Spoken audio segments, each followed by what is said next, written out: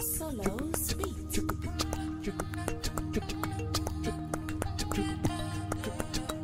Kabo, howdy goody go.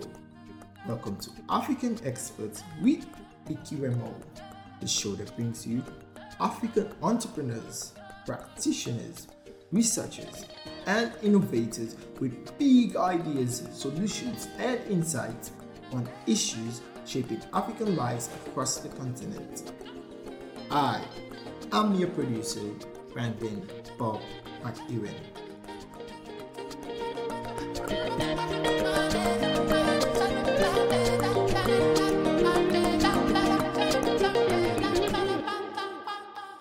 Right at the outset, when COVID-19 was first announced here, and really in the lead up to it, there had been a lot of visible work done to reduce the risk of importation, where we had started to see the airports tightening up security. I arrived in Ghana last year, February 25th, and there was already at that point some kind of screening form that you had to fill out to actually disembark and enter the general population. That was part of an initial set of efforts that were very clearly meant to reduce the risk of getting any virus in the country in the first place. Mm-hmm. That, when it was clear that hadn't worked, by March 12th, when the first case were announced, we moved to a different footing, which is the initial containment. That's where there was a very quick ban on social gatherings, which, in hindsight, especially now what we know about aerosol spread, was a very good thing. Welcome, Akwaaba, Kabo. I'm Vicky. Thank you for joining us. On today's show, we'll be looking back at the first year of the pandemic and its impact on public health on the continent, Ghana's COVID-19 response, vaccine rollout, vaccine fears, and what you need to know today to continue to protect you and your community during the pandemic. Before we dive in, let's meet African public health expert Nana Kofi Kwaki from Ghana. Let me first of all read you his very impressive bio. Be ready to be amazed. See African excellence and expertise. Nana Kofi is a doctoral candidate and research fellow in the Department of Health Policy and Management at New York University School of Global Public Health. He has spent 4 years as an adjunct assistant professor there. He is a health economist and policy analyst, specializing in healthcare systems and health services research with a particular focus on financing and provider payments mechanisms. He teaches courses at the undergraduate and master's level and received New York University's Future of Africa Award in the faculty category in 2018, becoming the youngest recipient of that honor. Prior to his academic career, he was a health insurance industry lobbyist with the Georgia Association of Health Plans. In that capacity, he represented the legislative interests of the 7 largest health insurers in America. That is the United States of America, at the House of Representatives and Senate of the state of Georgia.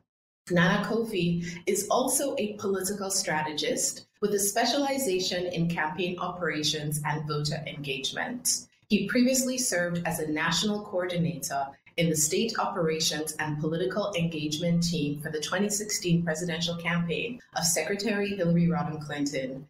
Yes, I was with her and still with her, where he designed and supervised the asset management protocols for 35 states from their headquarters in Brooklyn. He's a former chapter president and national board member of St. Anthony Hall, the oldest collegiate literary society in the United States, and was the first African to hold either position since its foundation in 1847. He's an alumnus of Columbia University and holds a BA in neuroscience and behavior science, African studies, and pre-medical studies. And he also holds a master's in public health, policy, and management from the Rawlings School of Public Health at Emory University.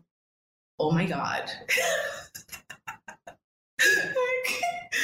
Incredible. Nana Kofi, thank you so much for coming on the show. I've been following you for a year throughout this pandemic. You've kind of been my beacon. And so I'm so happy that you're here. So let's jump right into the conversation. Like I said, I've been following you on Twitter for most of the year, and you've been like, whenever I've heard news about what's going on with COVID-19, I run to your page. What's Nana saying? I need to know. But before we get into that, I think it'd be really good to hear your personal journey into public health. How did you know that this was the field for you? And for those of us across the continent, of course, not everybody know what public health is as a discipline. If you could give us just a quick synopsis and then tell us your journey. Sure. Thanks, Vicky, for having me. Great pleasure to be here.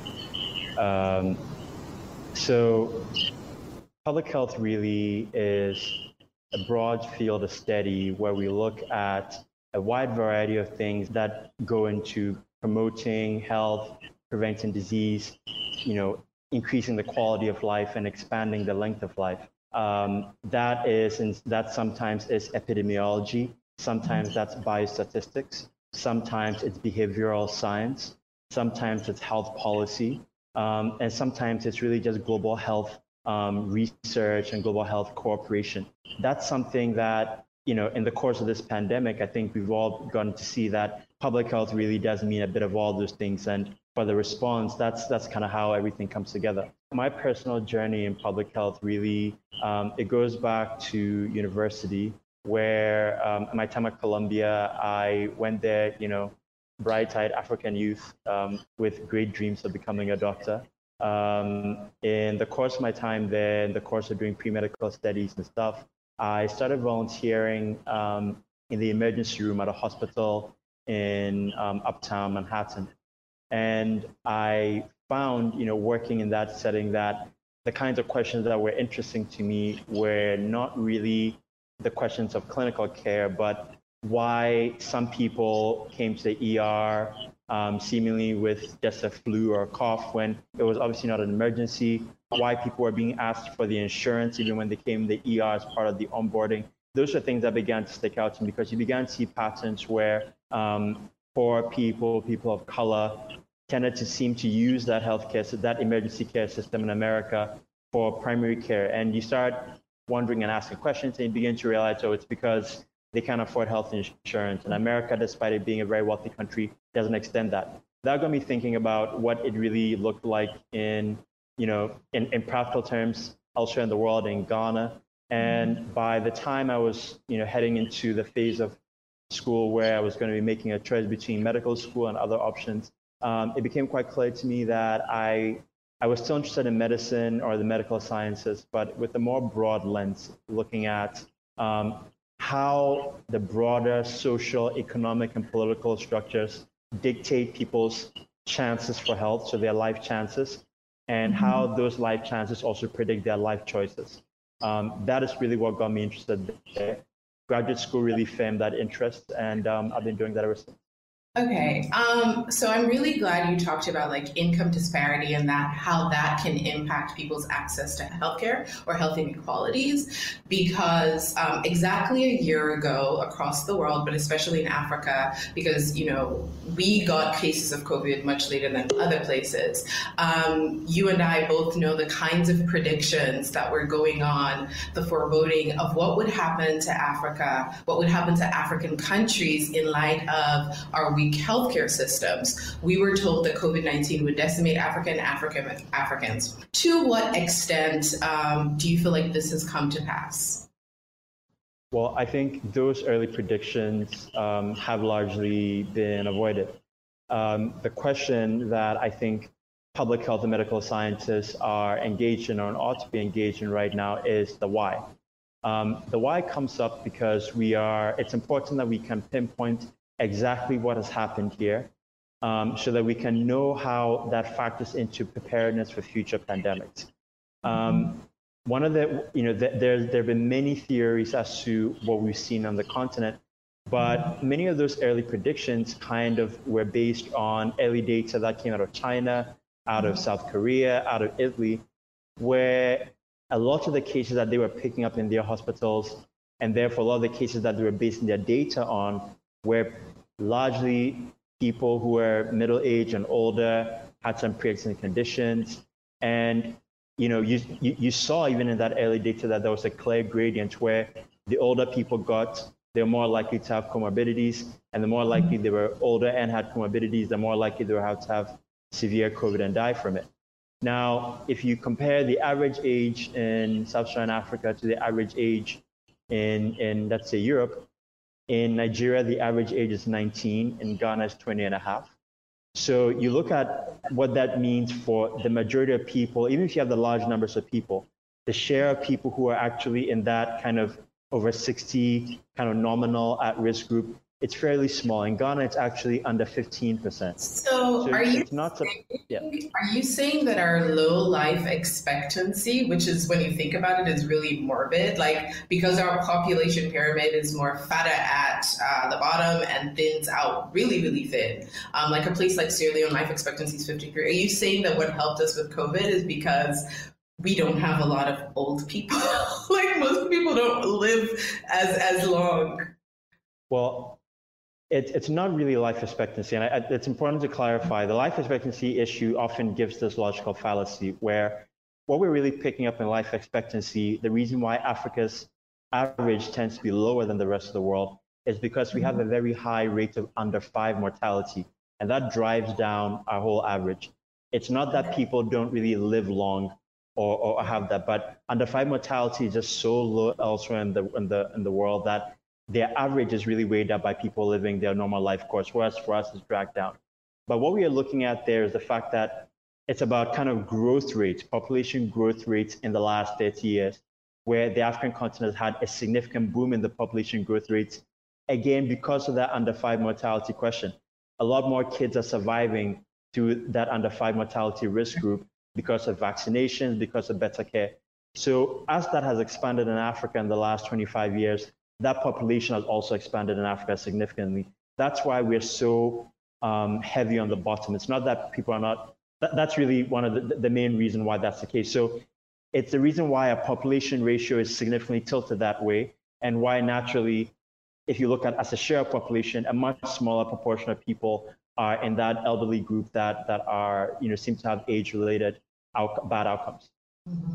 Okay. I think I'm starting to understand what you're saying, which is, for those of you who maybe didn't follow the conversation, it's actually progress, right? That maybe like 20, 25 years ago, infant mortality was really terrible, right? Under the age of 5. We've done better, which means that people have lived beyond. And so we have that chunk, which is why we have the youngest population, I think of all the continents, Africans have the youngest population, right? Okay, so you're from Ghana, I live in Ghana.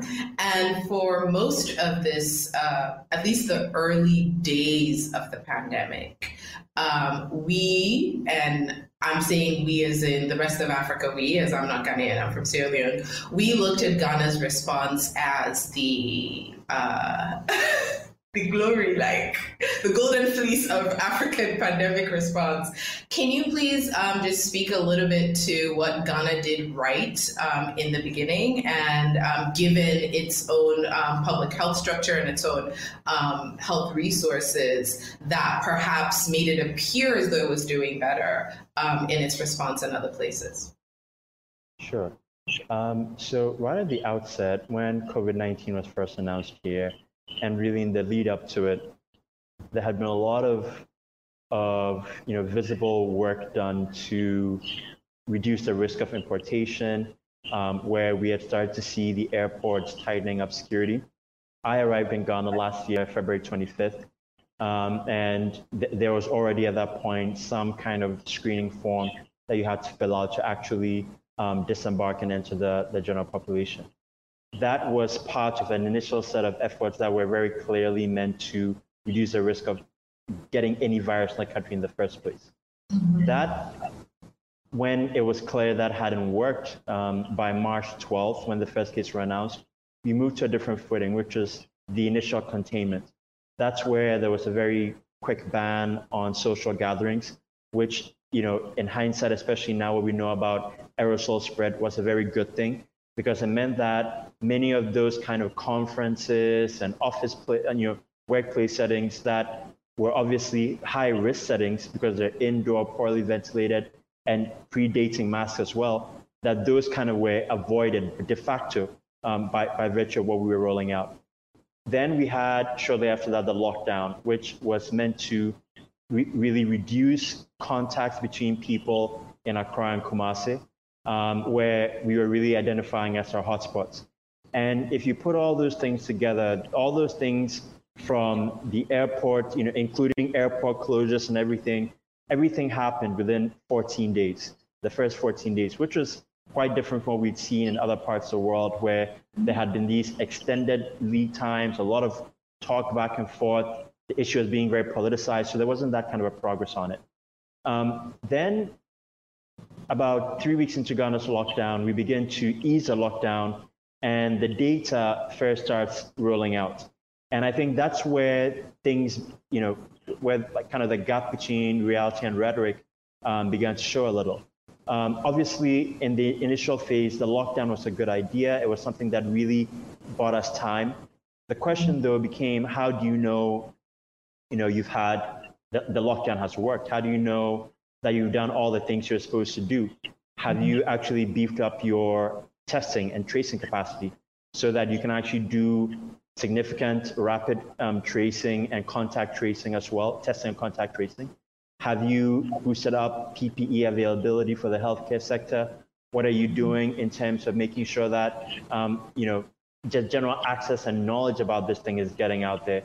And there were some indicators that Ghana was making progress there, but there were also early indicators that some of the actual objectives of the lockdown were a bit skewed from what we'd expect. And then coming out of that, we saw a shift in risk communication that kept reinforcing the idea that all was well. Even when we saw a first resurgence in June, July, where many prominent people died at that time, very quickly that also, passed and people forgot about it again. But we weren't really changing anything in terms of behavior. We weren't really changing anything in terms of public health response. What was happening was that we were reducing testing quite dramatically, where we began to focus on only symptomatic cases. And that meant that we're testing much fewer people than we were otherwise. We were missing most asymptomatic cases, but that also meant that your daily case reports were generally fairly low. And that is what kind of perpetuated perpetuated the idea that things were okay. But come, December 2020, we started importing new variants where the outcome risk that we're facing before from having a young population of generally asymptomatic infection, very few needing hospitalization, that was now changed by this new variants where it was clear that there was an increased risk of death, and it was spreading much quicker and more people were having symptoms. Very quickly, we saw the hospitals fill up. We saw the healthcare system overwhelmed. We saw testing explode in terms of private healthcare facilities because of the demand. And that all was because all the containment measures we're supposed to be rolling out were only working because we weren't dealing with a very problematic variant. And as soon as we had one that gave us the kind of outcomes you'd see in Europe, we started seeing those outcomes here as well.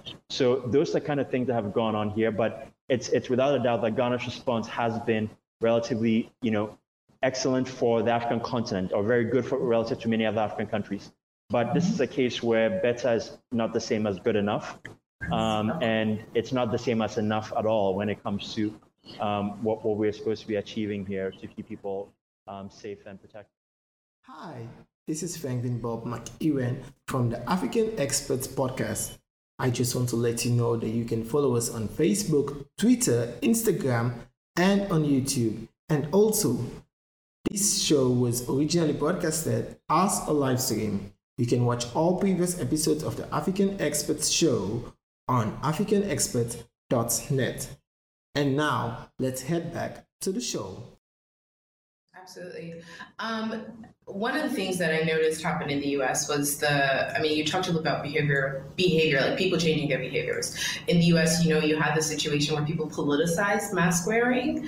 And so it became this thing that now it's not a public health decision, it's a political decision. Do you feel like there were certain things that happened in Ghana or elsewhere on the continent that prevented people from adhering to the measures? Like, I'm trying to hint, maybe talk a little bit about what leadership was doing in Ghana in the lead up to the election, right? Because they had the option to postpone the election, they had the option to do a lot of different things, but they carried on through November and December. And we didn't really see the health messaging change. We didn't really see leadership doing the right things. So do you feel like they perhaps, in addition to like the entrance of the new variant that was maybe more contagious, how do you feel like leadership's behavior, and I'm not pointing fingers at any individual, but just leaders in general in Ghana were very, very visible, their behavior helped to kind of reinforce this notion that like, oh, you know, let's all lean back because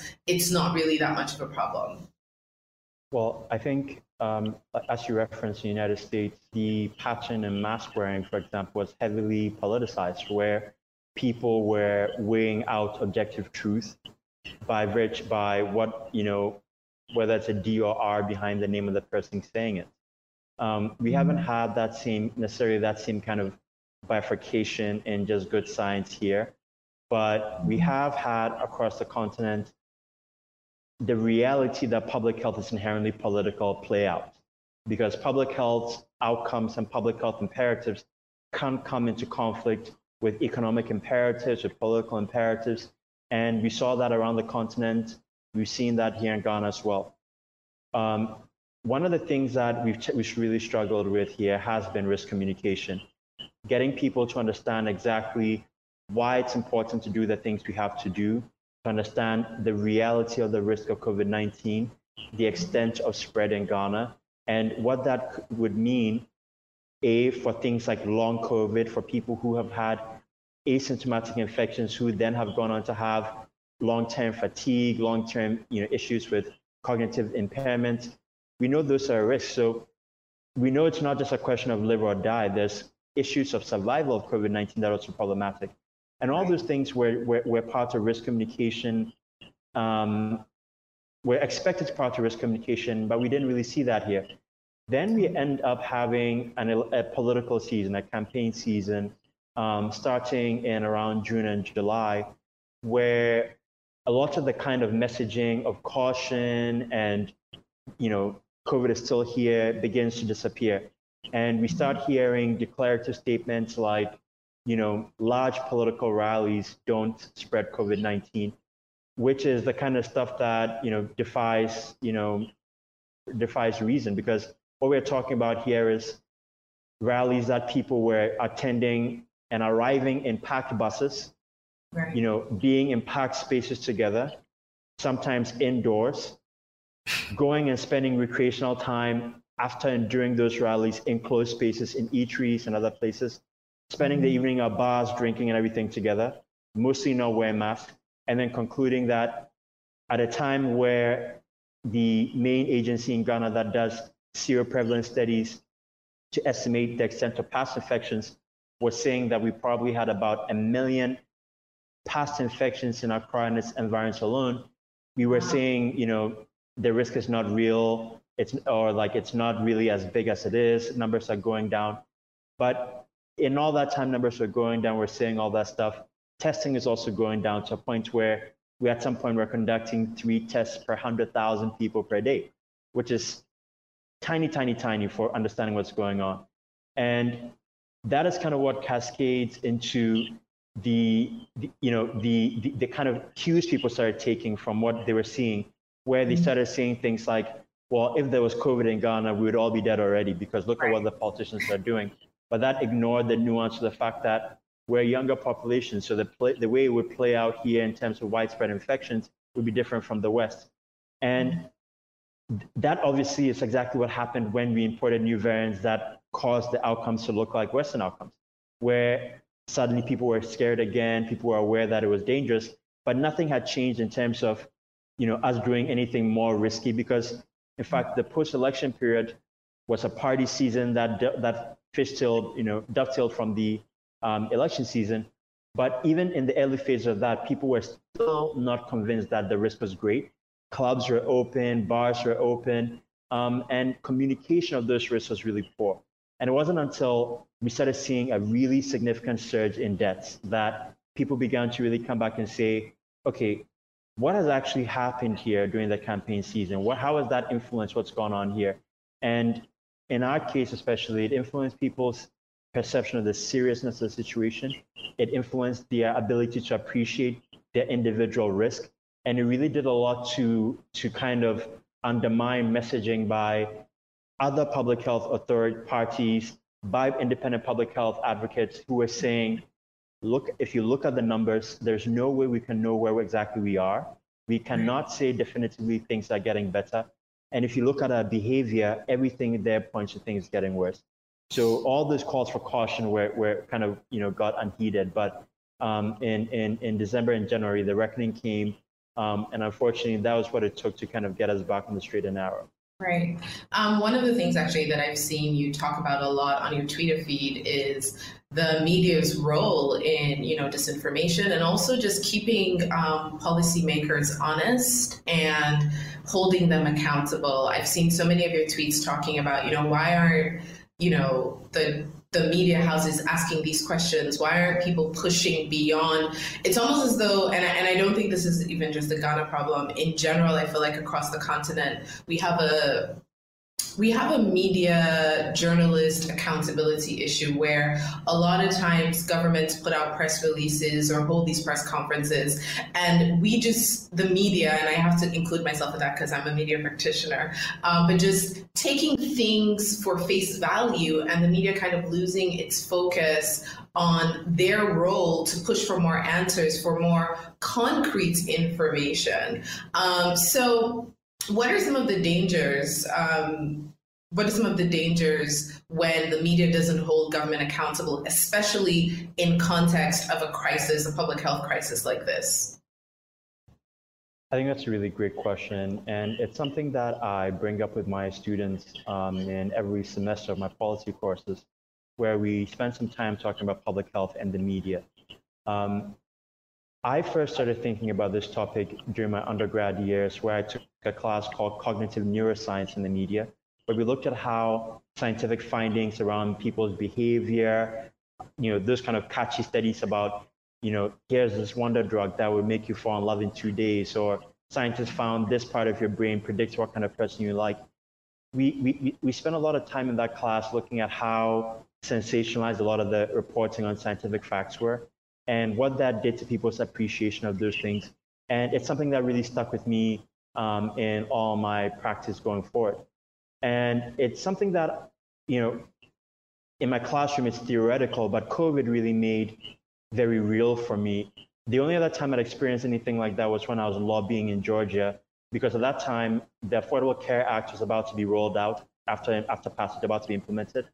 And I remember seeing how coverage of it there was just so disingenuous sometimes, where the journalists understood that the question they were asking was a reactionary or exaggerated question. For example, the Obama administration would get asked questions about, death panels for old people with Medicaid expansion, and those were hyperbolic statements made by certain political actors, and those were just taken by the media and thrown at legitimate, people making legitimate points as in things they should respond to. When you're asking, by even asking them to engage in that, you're asking them to engage with the absurd or to validate, stuff that is just not true. And you're seeing a similar trend around the world when it comes to coverage of COVID. But I will use Ghana as a specific example where, as you said, I think we've had challenges with the way we communicate what's going on in terms of COVID here. Partly because, understandably, COVID is a novel public health crisis.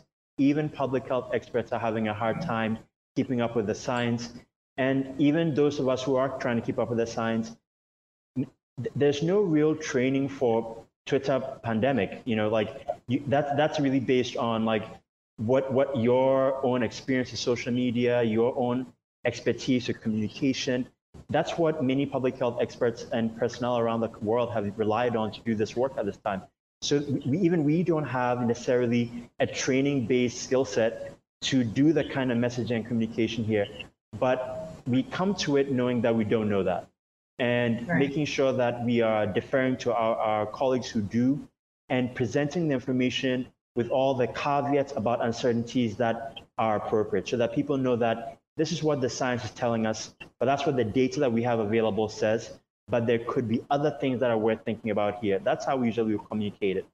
The challenge with the media space is that very often that additional expertise that gives you perspective of what you don't know and why it matters that you say you don't know it, that can be lacking sometimes. So media houses might get, Ghana's, yesterday, a week ago from today, Ghana's cases, I'm using a theoretical number here, was maybe 500 cases a day. Today's 200 cases a day. So that means Ghana's COVID-19 situation is improving. But what if those numbers are half what they were before because you are testing at half the rate? What if they're half because you are testing a different population that is much less likely to be infected? What if it's less because you are maybe using antigen testing, which is inherently somewhat less accurate than PCR testing, and therefore you're finding fewer cases?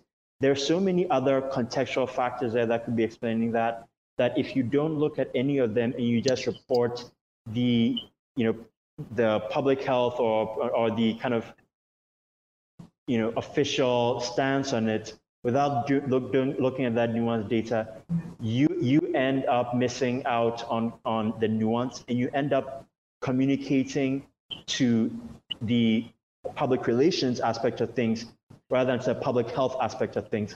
And I think the culmination of that was in seeing media houses in Ghana in December themselves having parties, large public gatherings where, at a time where we knew COVID was spreading, which suggested that it wasn't necessarily it was really because of a lack of appreciation of the reality of the situation. Right. That's something that has also obviously trickled down into the public, because that means when you're dealing with things like, somebody writes a paper that's it's not a scientific study, it's not peer reviewed, it's a research letter about their preliminary findings.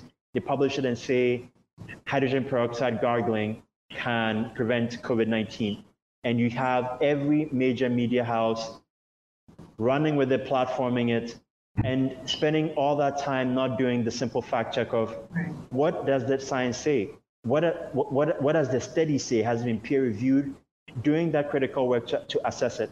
And you have as a result, this is a real example, as you know, you have as a result a 2-week period where, by virtue of where there was no real commentary on it by public health authorities, and there was also no real clear communication or filtering from the media to say, here's what the people are saying, but here's what the best knowledge and science says about this issue as well.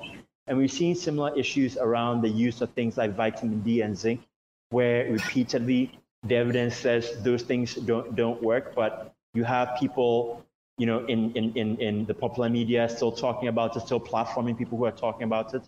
And then you have ultimately the big challenge that we're facing right now with vaccines, where you're listening to African Experts with Vicky Remo. We'll be right back after this music break. Solos Beat.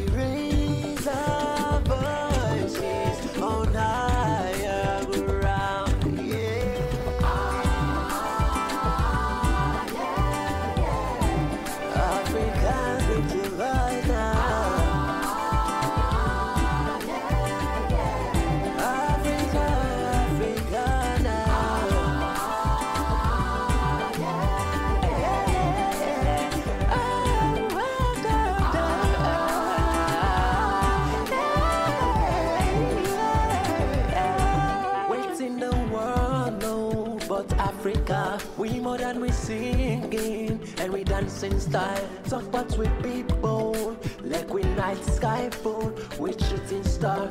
Everybody star in Africa. You know Mandela, Nkrumah, Thomas Sankara, Makeba, Yuma Sakela. Something soul, Africa, every day now we soul. Aliko Dangote, Gentry de Sote, Africa, let we go sote, Africa, now we sote. That was Solomon Fatoma, also known as Solos Beat, with the song Africa. Africa is part of Solos Beat debut album Juana that was released on the 28th of February 2021. Solos Beat is a Sierra Leonean artist, producer, singer, and songwriter. And now, let's head back to African Expert with Vicky Remo. Experts, I'm your host, Vicky Remo. Thank you so much for joining us. Today, I'm in conversation with doctoral fellow and public health expert Nana Kofi Akua-Ki. We're talking about the pandemic in Africa 1 year on, and we've talked about Ghana's COVID response, and now we're going to move the conversation to vaccine rollouts. As you may have heard, last month, Ghana became the first country to receive the Oxford AstraZeneca vaccine from Gavi, which is the Global Vaccine Alliance, under the COVAX initiative.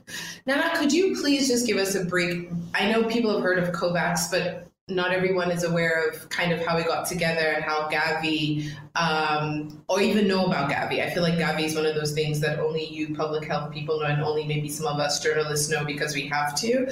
But please help us understand what COVAX is as an initiative and how Gavi has worked to make the Oxford AstraZeneca vaccine available to countries like Ghana and other countries in the world.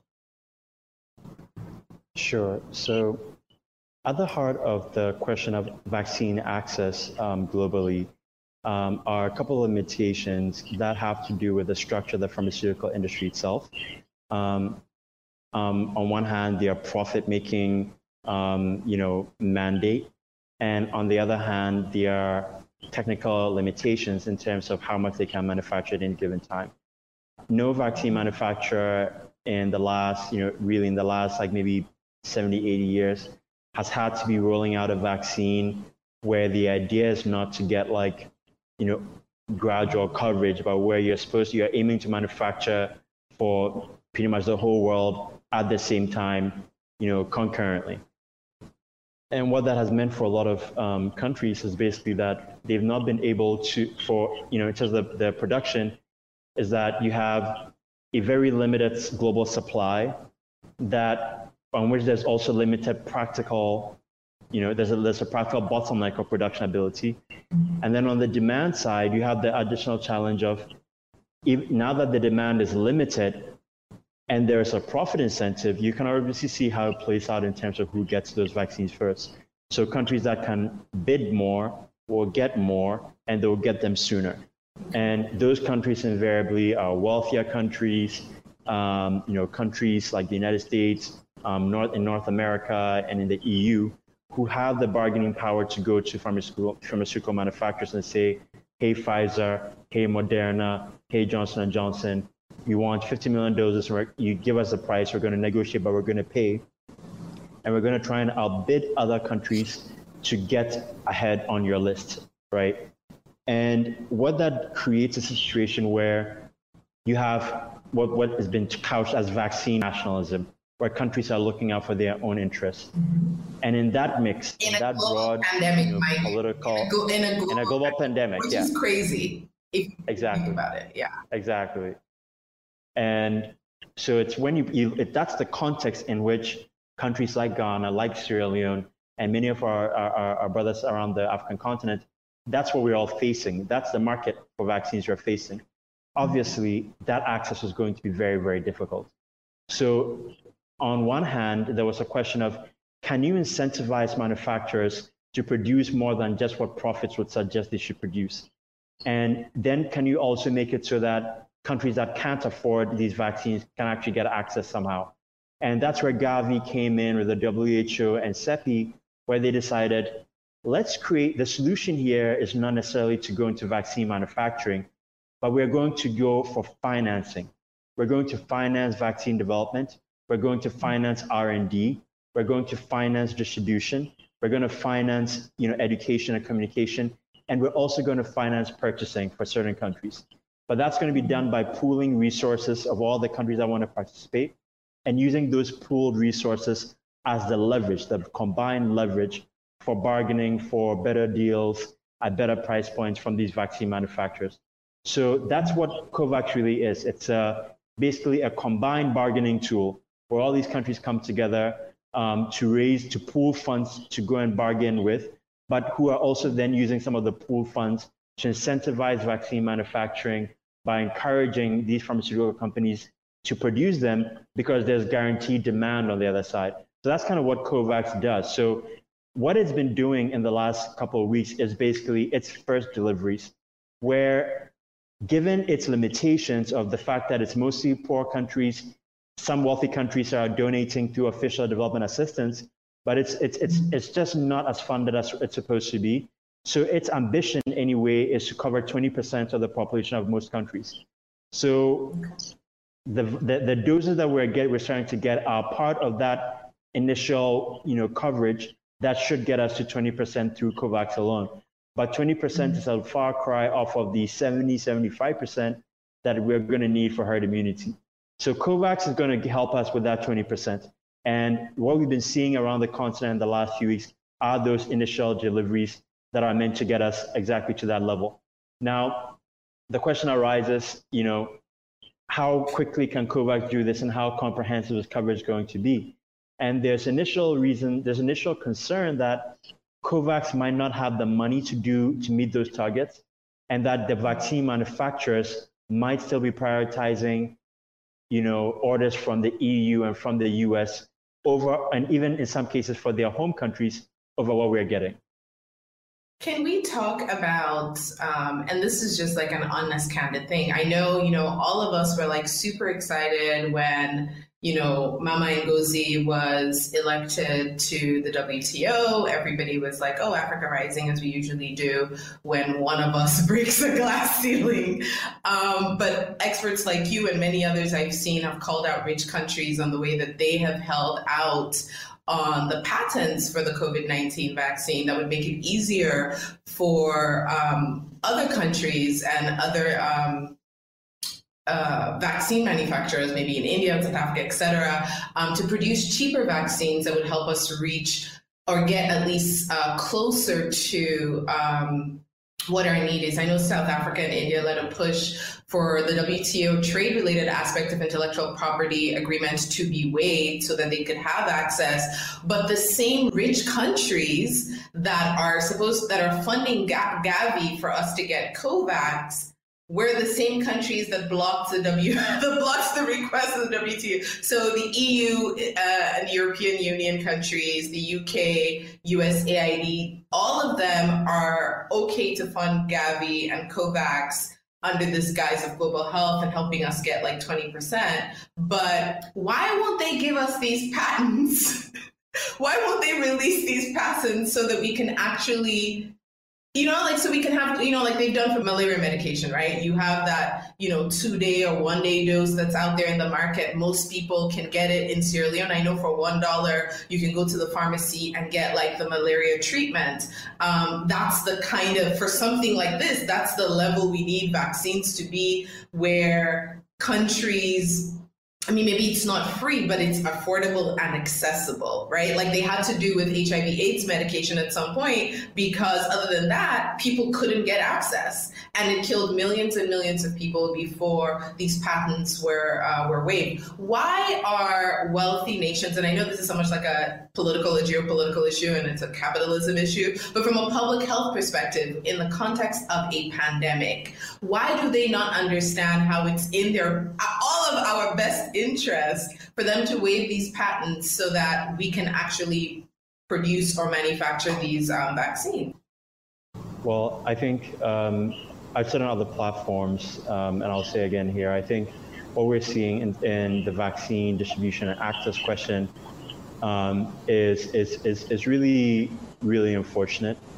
From an ethical standpoint, it's totally unconscionable and deeply immoral.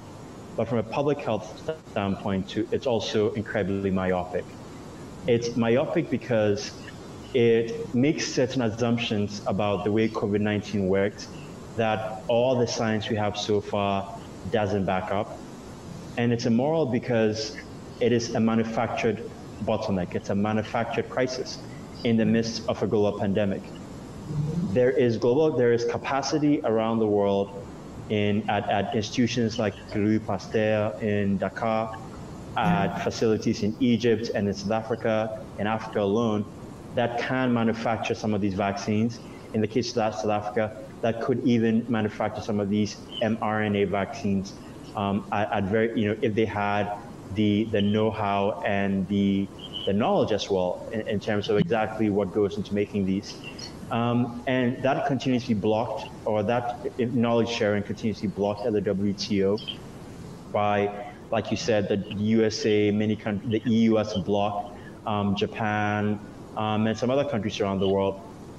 And it speaks to a kind of, and I think this is where I put on my politics hat a little, it speaks to a kind of preference almost in the global public health dynamic and global public health thinking for charity over equity, where we are sitting in Ghana, for example, and saw pretty much every foreign mission in the country, doing a whole circus over the fact that 600,000 doses. This show was proudly sponsored by Adama Loves Akara. We also got them in Sierra A lot of They had official launch. Exactly. We saw a lot of that when these very countries, in the case of the United States, for example, is sitting on tens of millions of doses warehoused and manufactured of AstraZeneca because they haven't approved it yet, who have pre-purchased almost all the vaccine supplies coming out of Johnson & Johnson. You have countries like Canada that have basically procured 5 times what they're going to need in terms of vaccine supplies and are still taking doses from COVAX.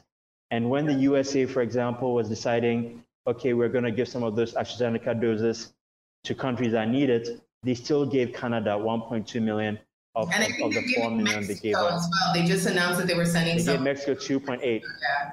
Exactly. Mexico, I can understand, but Canada 1.2 million.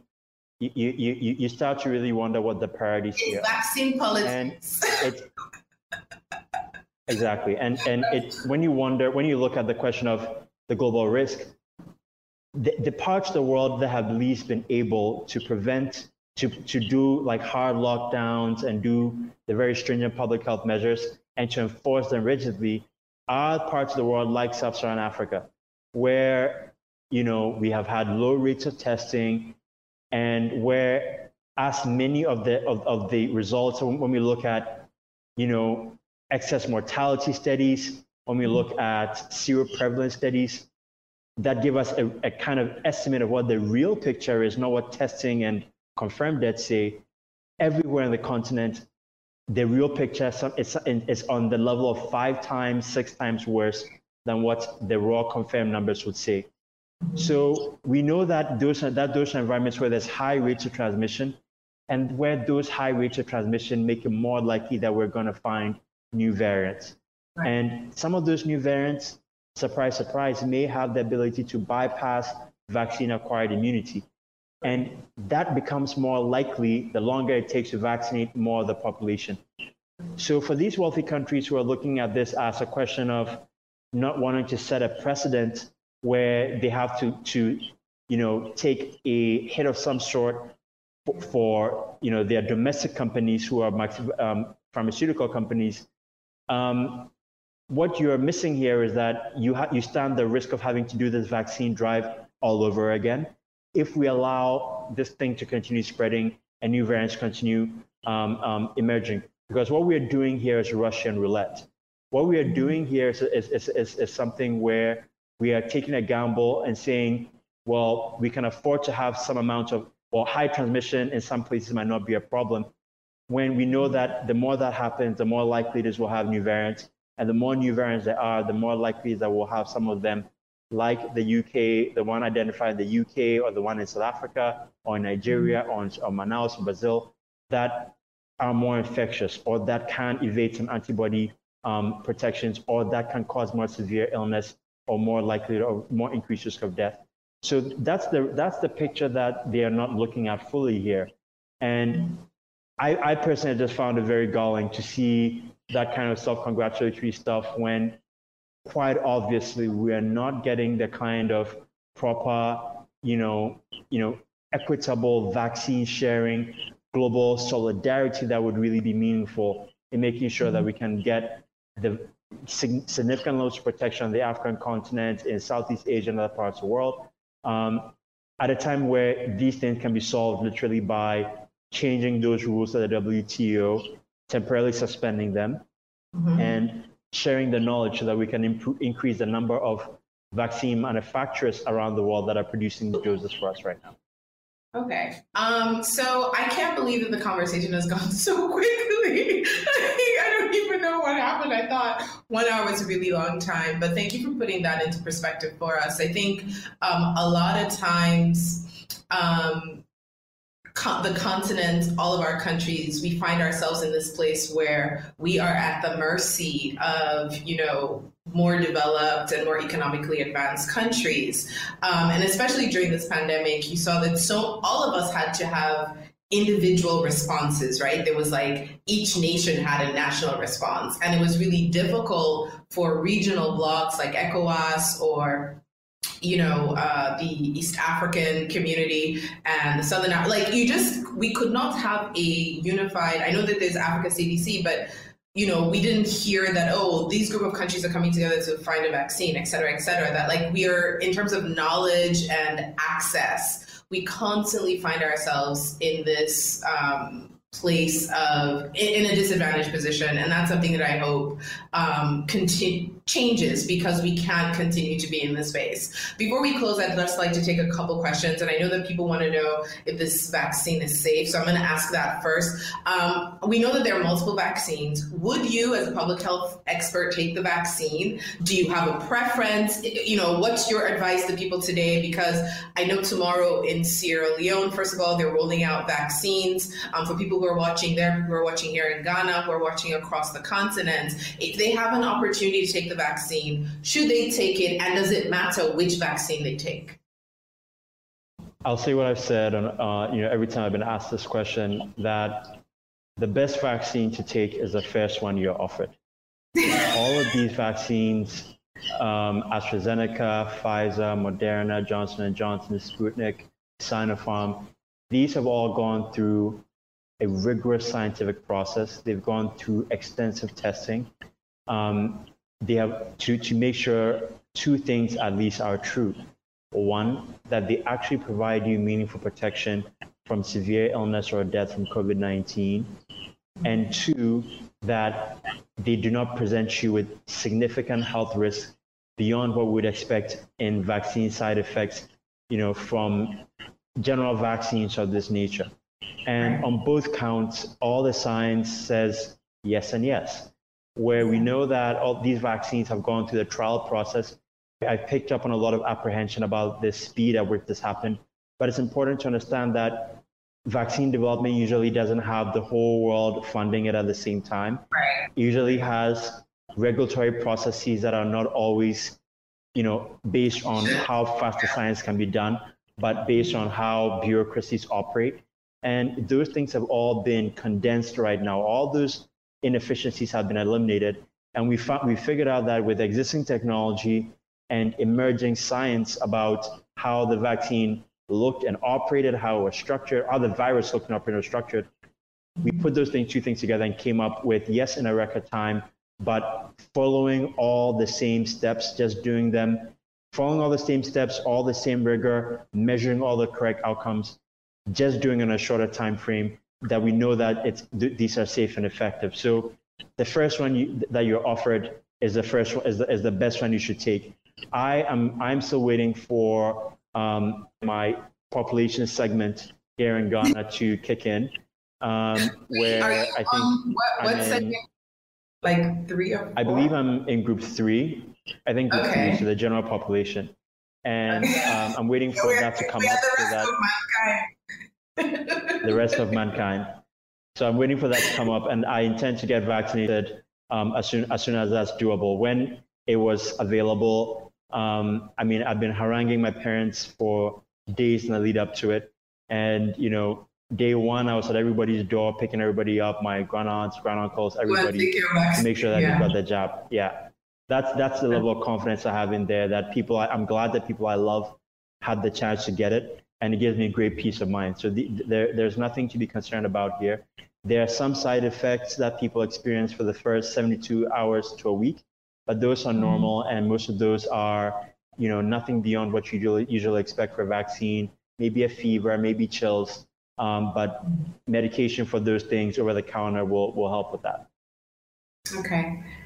Thank you so much. Before we go, I would love to leave you with a quote from the late great Wangari Maathai, because it's still a pandemic and we need words of wisdom and comfort. No matter how dark the cloud, there is always a thin silver lining, and that is what we must look for. The silver lining will come, if not to us, then to the next generation or to the generation after that. And maybe with that generation, the lining will no longer be thin. That was Wangari Maathai. Thank you so much.